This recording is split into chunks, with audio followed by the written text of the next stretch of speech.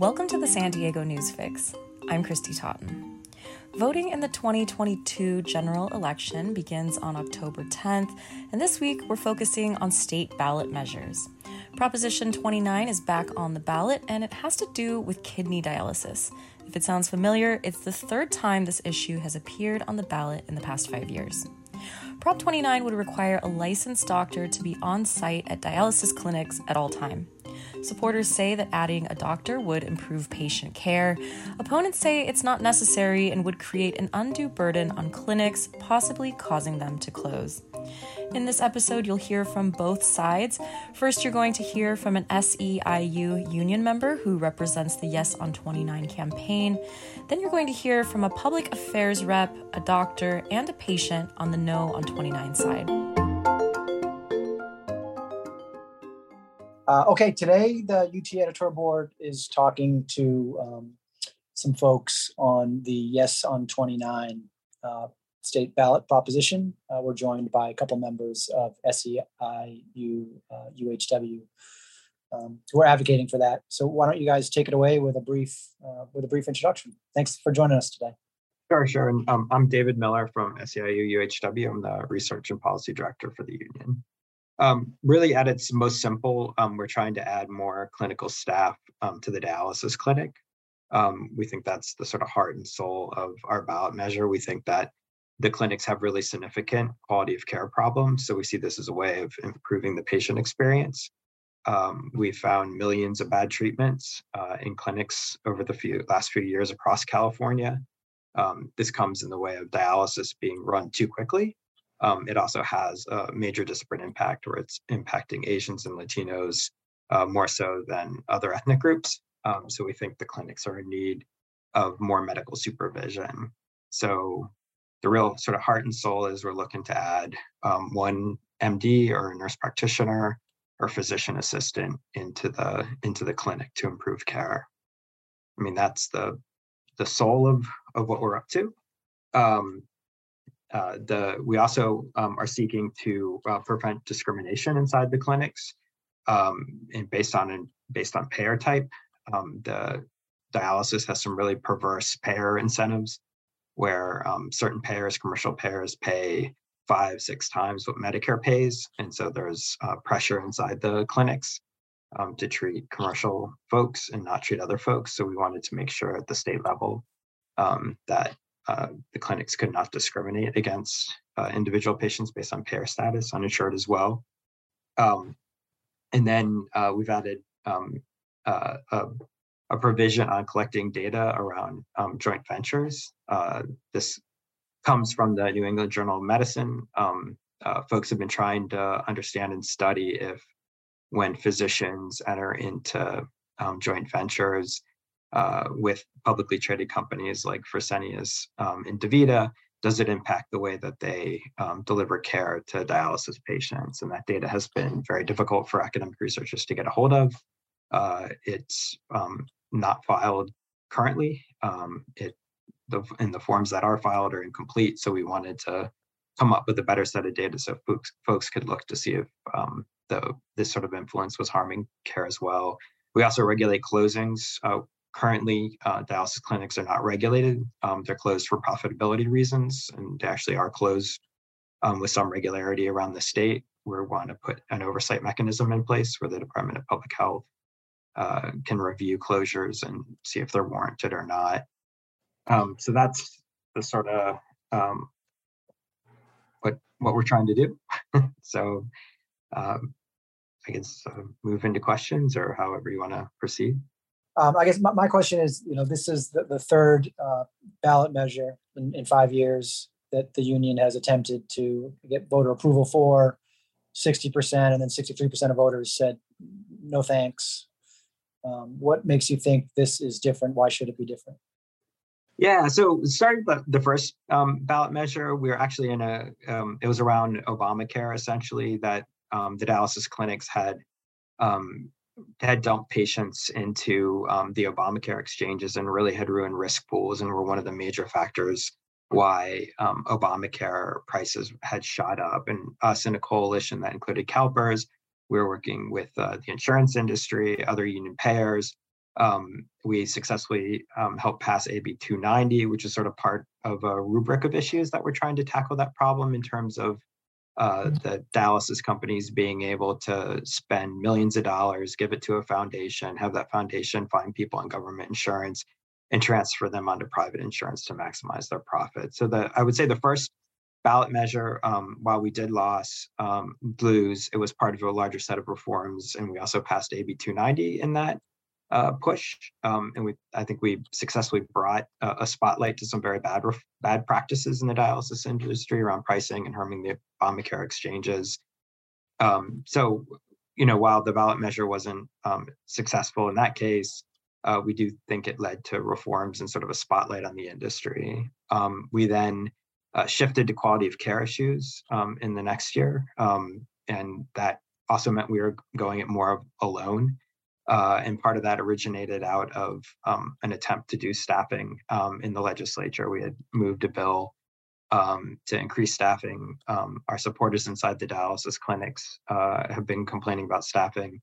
And so in our conversations, both with patients and with workers, if we were to add a modest level of staffing, who would be the most sort of impactful? And people said a high-end clinician, somebody who could help with patients as they're experiencing more extreme events, can help adjust some of the prescriptions that are coming in too high for what's called ultrafiltration. So we made a run at that, and that was our first sort of patient care push. And then that, obviously we lost that one. And so we're coming back on this one, and we're making changes to it. And we believe we heard a lot of criticisms from the other side, and we believe we adapted it towards their criticism. So they criticized us that there wasn't an experience criteria for the staffing. So we added a 6-month criteria staffing.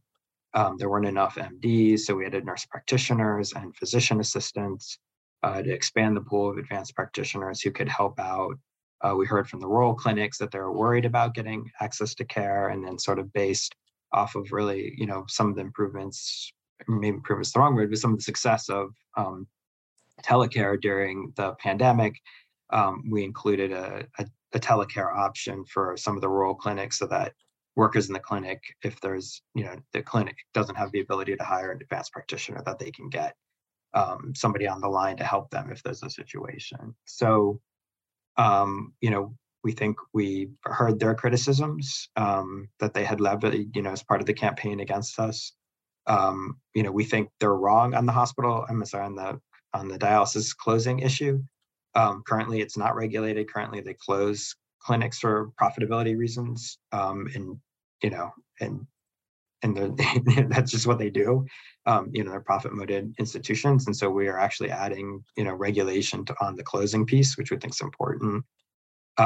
So, that's, there's some of the improvements we made, and then we were also approached by academic researchers and investigative reporter who wanted to really look at this joint venture issue because it's very obscured by the companies. So we added that in. So we think we've made, improvements in terms of hearing the other side's criticisms, also getting feedback from other folks about what they would want to see in the bill. And then I think on the closure issue, we actually reject their arguments that this is going to lead to closures, and that dialysis clinics don't need to be regulated around closures. So we think we're moving towards them. So yeah, well, one of their criticisms now is that the regulation, the requirement, the mandate to have a doctor or someone else in a similar capacity be on site, is unprecedented, that no other state has that.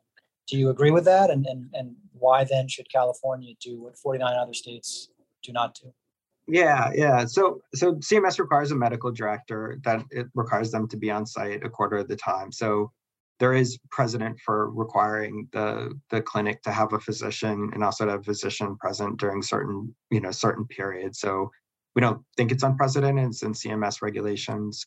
And then we really look in the international context. America is really an anomaly, and you have two companies that dominate the industry, right? So we think it's probably not particularly helpful to look around the states and say, oh, look, Fresenius and DaVita act the same way in every state in the union. If you look in international context in Germany or Japan, you'll find that the nephrologist, not just any doctor, but the nephrologist is on site at dialysis. So we think there's plenty of examples from around the world of physicians being on site, and then actually dialysis even being closer tethered to the medical establishment, whether it's in the medical campus or more tightly aligned with medical services than you find in the United States. You may say that the soul of this is a desire to improve care, but lots of reporting over the years and most of the editorial pages over the years see this as just part of a naked hardball attempt to get the dialysis companies to accept union representatives. Now, this is not the critics of this saying this. This is people who looked at the criticism and evaluated it and decided whether or not to support your two past measures. So what do you say to those who just see this as union hardball as opposed to a principled attempt to help dialysis patients? Yeah. I mean, I think you can look to our track record most recently in Los Angeles, right? Like we moved the $25 minimum wage for union, non-union, no agreement with the union, necessary for workers to get that. We then, those are getting passed at the ordinance level. Some of those are going to be ballot measures. In our negotiations directly with the California Hospital Association, we included dialysis workers, over the objection of the dialysis clinics, in which workers would get a $25 an hour raise. Again, no union agreement. So I think, we've shown by walking the walk that we're doing policy in the interest of workers and patients. We move forward with a pretty significant raise for workers, irregardless of their union status. So, we don't think it's true. I mean, I know that's, we get slammed on that a lot. But I think if you just look at our track record in the policy arena, we're improving workers' lives economically. We're trying to improve patients' lives. We just did it in Los Angeles. So I could say that's, what we're trying to do. We're trying to improve folks' life. We see the union, as representing workers sort of lit largely in the economy and in the policy realm. And that's what we do. And we have a patients membership organization inside our union too. So we have patients who are also members of the union. We actually see ourselves as actually fighting pretty hard for the common good. We have a ballot measure on medical debt in Arizona. We see ourselves as doing a widespread, public interest in any number of areas. But no, I hear you. I get that a lot, as you can imagine. So, the Department of Health and Human Services and others say that the pandemic has exposed a shortage of healthcare workers, especially doctors and nurse practitioners, that is only going to get worse because of the aging of primary physicians and the aging of the population. And so if California does not have a worse record than other states, in effect, by forcing dialysis clinics to have more doctors and nurses practitioners, aren't you creating a competition that arguably could take away doctors and nurse practitioners from other fields where patients might be even more at risk?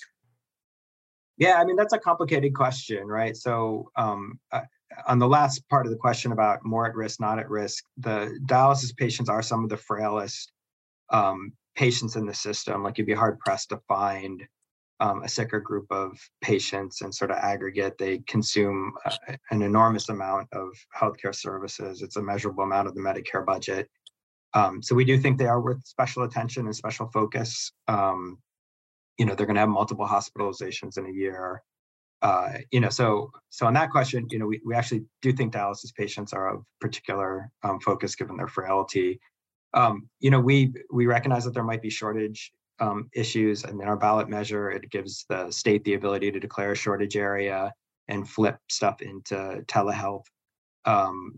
So I think we recognize when we ran the numbers, we think that there's enough practitioners to do this work. We think that there would be a quality of care gain in terms of reducing hospitalizations, in terms of reducing bad medical treatments. So we think it's actually worthwhile, the focus. So I think that's where our heads are at in terms of approaching this problem.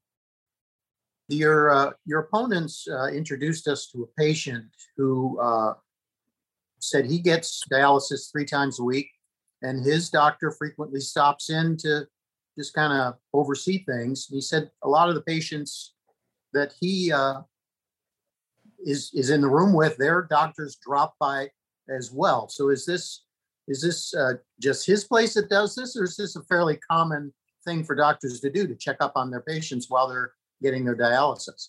Yeah, I mean, doctors are required as part of the payment system to around at least once a month with their patient who's in dialysis. So no, that's not uncommon to have sort of anecdotal, visits by physicians. I think our belief in healthcare is that really systems save lives. And so while there might be a physician here or there, when you sort of think about dialysis, as a system, that Fresenius and DaVita are operating incredibly efficiently. They're for profit. They have some of the largest margins in healthcare providers. They're running 15, 16% margins. The hospitals at like 6% margin. They're running incredibly efficient and tight on staff, right? So so while his experience may be that people are coming and going, when we talk to folks in the dialysis clinic, if you're responsible for eight patients and 2 decline at once, somebody has an issue with their tubing and they've started to bleed out, and the other person all of a sudden has low blood pressure and faints, you don't have enough staff at that moment. You have to choose one who you're going to help first, right?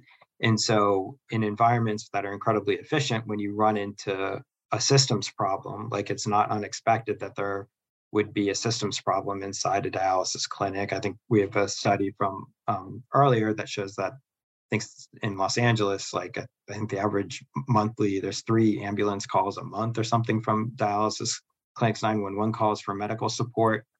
That you're looking at an event that needs more staff, right? And so I think people's anecdotal description is correct. Yeah, doctors do swing by. They do. They are looking after their patient. They are required to go in once a month. But really what we're trying to say is we think there's a system in place. It's incredibly efficient. It doesn't have enough staff. We think we will share a study with you, which will show that there's millions of bad treatments, that the system is not working correctly. And when a system is failing, we think you need to add tighter clinical supervision that comes in the form of a doctor or an NP or a PA to really make sure that the dialysis is going slow, that there is an extra pair of hands on in case there is patient crashing or starting to decline, that somebody with advanced training can say, hey, that patient doesn't look right to me, and can start to intercede before you get a patient crash and a hospitalization and 911 call. So we think it's really about systems and not relying on sort of anecdotal visits by physicians responsible for their single patient.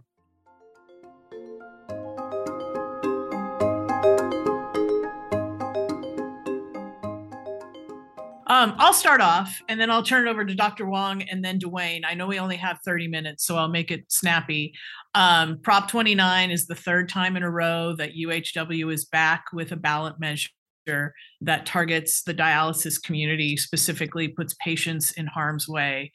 The Union Tribune opposed Proposition 8, the first one on the ballot in 2018. You opposed Proposition 23, the second ballot measure, which was on the ballot in 2020. Proposition 29 is almost an exact carbon copy. There are portions that have been lifted directly from Prop 23 and repurposed for 29. They've made some modifications. I included a chart in the background that I sent, or a link to a chart, so you could compare and contrast the 2 ballot measures. But most of the provisions in Proposition 29, there's 5 provisions total. 4 of them are either already in law, or one in particular is illegal. The one provision of the most consequence is the requirement that a physician, a nurse practitioner, or a physician assistant be on site at all times. That is the provision that also is the most costly. The legislative analyst said it would cost every single dialysis clinic in California several $100,000s a year, which when you add it up among all of 650 dialysis clinics, it's a huge sum. It's multi-millions of dollars, hundreds of millions of dollars a year. And I know UHW probably would suggest something like, well, that's, the providers have a ton of money. They don't need, they can easily absorb this cost. This will improve dialysis care in California. It won't improve dialysis care in California, and Dr. Wong will tell you why. It will directly harm patients by forcing clinics to shut down. Those that are on the bubble, that aren't operating in the black, this could send them into the red, and they would have to close or do something dramatic. that obviously is bad for patients. That's why we have such a big coalition of doctors, nurses, patients, patient advocacy groups, and many others who are opposed to Proposition 29, specifically because of the direct impact on patients. This is also bad for healthcare costs. It'll drive up healthcare costs. It'll make our emergency rooms more overcrowded, et cetera. But with that, I'll stop and I'll turn it over to Dr. Wong to talk about the main requirement of the physician, the nurse practitioner, or the physician assistant. Good morning. I'm Brian Wong. I'm a member of the California Dialysis Council, and I'm in practice for over 30 years in the inner city, socially and economically disadvantaged patient population, of which up to a third of our patients are Afro-American, another third of Latinx descent, and we have quite a few Asians. In this patient mix, which is in inner city urban population, as well as in rural areas, the majority of the patients' insurance are Medi-Cal. That means that these dialysis units are operating on very, very thin margins. Prop 29, if passed, would raise the cost by LAO's estimates of anywhere between 229 to 400 north of $400 million. In clinics that are really strapped, they can ill afford this kind of additional cost, and especially aside from the two large dialysis organizations, there's also a nonprofit satellite. They are nonprofit, they can ill afford to absorb this cost. What that will mean is that clinics will close, patients will be displaced, they will have to consolidate into other clinics and be absorbed into the clinics. And if their appointment for dialysis is not to their liking because they don't have a ride, or if they're going to be in the evening, well, these patients may find it difficult to get to their treatment. They may be tardy, cutting short the treatments, or missing them altogether. And missing one treatment, a dialysis treatment, incurs a 30% chance of dying.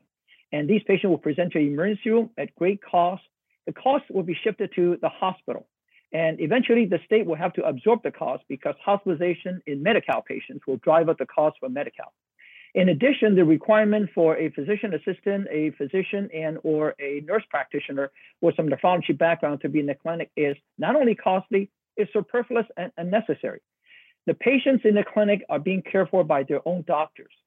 That extra person, as mandated by Prop 29, has no access or immediate access or familiarity with their medical problems. If a patient in the clinic has any problems, the nurse or the dialysis technician will call their own nephrologist. They will not call that extra person mandated by Prop 29. In essence, that individual mandated by Prop 29 only has an administrative role. And be mindful that dialysis clinics operate more than 12 hours. So just having one is not going to be sufficient, because you will have to have more than one in order to fulfill a 12-hour workday. In addition to that, you need to allocate even more than two because of time off and vacations. So not only is it costly, is it necessary, it is superfluous. The proponents for Prop 29 said, well, it will add an extra layer of safety. It does not. If their emergency were to occur in a dialysis clinic, if I were there and it's not my patient, my only role is to lend a hand in providing basic life support and call 911. If an emergency were to occur in a dialysis clinic, the best place for that patient will be in an emergency room where you have more complete facilities to take care of these patients. So our role in any dialysis clinic, other than the usual, if an emergency were to occur, is to really provide basic life support and call 911. So with that, I'll turn the podium back to Kathy. Oops. And Dwayne, if you are there any questions, or we can have Dwayne sort of give his perspective? Let's hear from Dwayne, and then we can have a conversation. Okay, excellent. Okay. Once again, good morning, everyone. Thank you for giving us a moment to share our story. I wanted to give you a little bit of background about me, because most people have no idea what kidney dialysis is. I grew up on the south side of Chicago, and unfortunately, both my parents at times were heroin addicts. So nutrition was not something that was generally spoken about in our home. In most cases, actually, more food meant more love. So there was never any discussion about how to keep down blood pressure or blood sugar and things of that sort. And unfortunately, that means in the African American community, as in many other communities today, nutrition has fallen to the wayside, and high blood pressure and diabetes are running rampant. I contracted I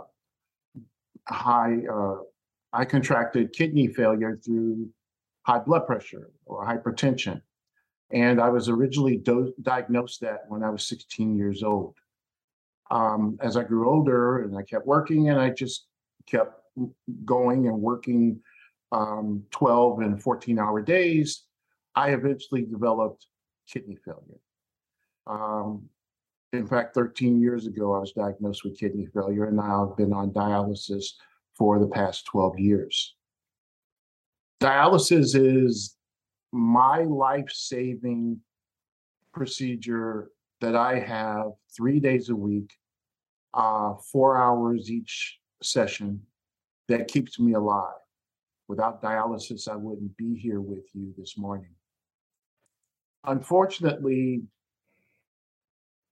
propositions like 23 and now 29 are threatening my dialysis sessions, my dialysis security, and that means threatening my life. Every time I see one of these propositions come up, it honestly angers me. It scares me, but it angers me because it doesn't have to be. Propositions like this should never reach the ballot. As I mentioned when I started, most people have no idea what kidney dialysis is. When I was first told that I had kidney failure, I didn't even know where my kidneys were or what their functions were. And that's the case with most people. They have no idea. So the kidney dialysis treatment, basically, I go to a dialysis center and they put me on a machine that is basically a filter. It's a washing machine for my kidneys. And all my blood goes out into the machine, gets cleaned of excess potassium and phosphorus and things of that sort, and is returned to my body cleaned. Without that, I would go into toxic shock and die. High potassium is the process they use for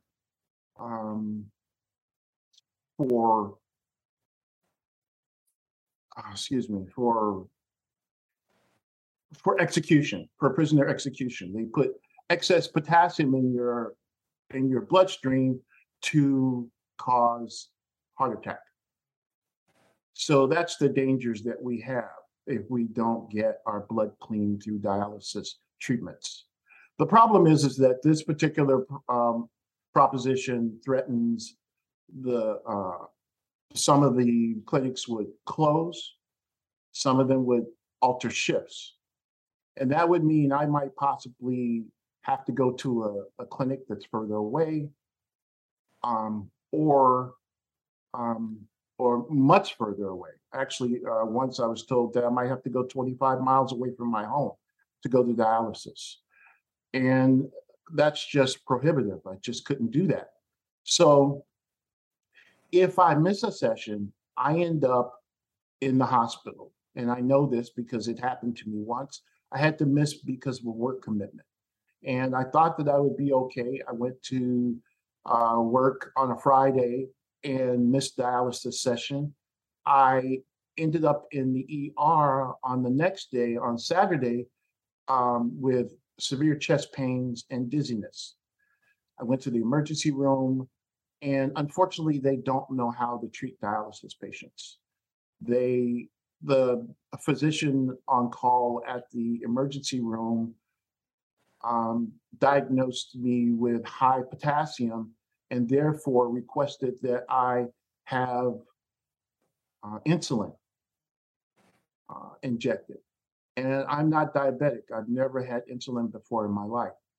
And that particular treatment made my blood sugar drop down to 20.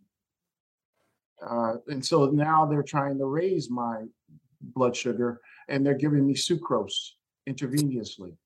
And I ended up in the intensive care because of this wrong treatment. And that's the scary part about dialysis. If we miss dialysis or something happens with our dialysis center, we have to go to an emergency room. That means the scary situation for a dialysis patient. It also means higher cost. It means cost for the emergency room. It means costs for taxpayers. It means cost for patients. So I try to avoid the emergency room at all costs. But this proposition could lead to more and more patients going to emergency rooms for treatment when it's unnecessary. And so that's why I get angry when I see propositions like this, because it seems almost vindictive from the union that they're putting up a proposition like this that wouldn't help dialysis patients. I am all for anything that helps dialysis patients. I advocate for things that help patients, like Medicare Advantage. I've done that, and for other things. But I am all against and will fight against anything that hurts dialysis patients like me and 80,000 other dialysis patients here in California. So that's why I strongly oppose dialysis, this proposition from 29. Also, let me just say that my dialysis center is my rock. I have moved several times over the past 12 years, but I've had the same dialysis center. And those people are like family to me. I know them, they know me. My doctor, my nephrologist, which is my kidney doctor, visits me at the dialysis center every Monday, once a week. So I have complete familiarity with him. He has familiarity with me. The staff there has familiarity with my needs, and I understand my responsibilities. So to willy-nilly move dialysis patients, it's not like going to a hospital, going to the nearest hospital. It is an anchor for our lives and our lifestyles. So that's why I'm strongly opposed to Proposition 29.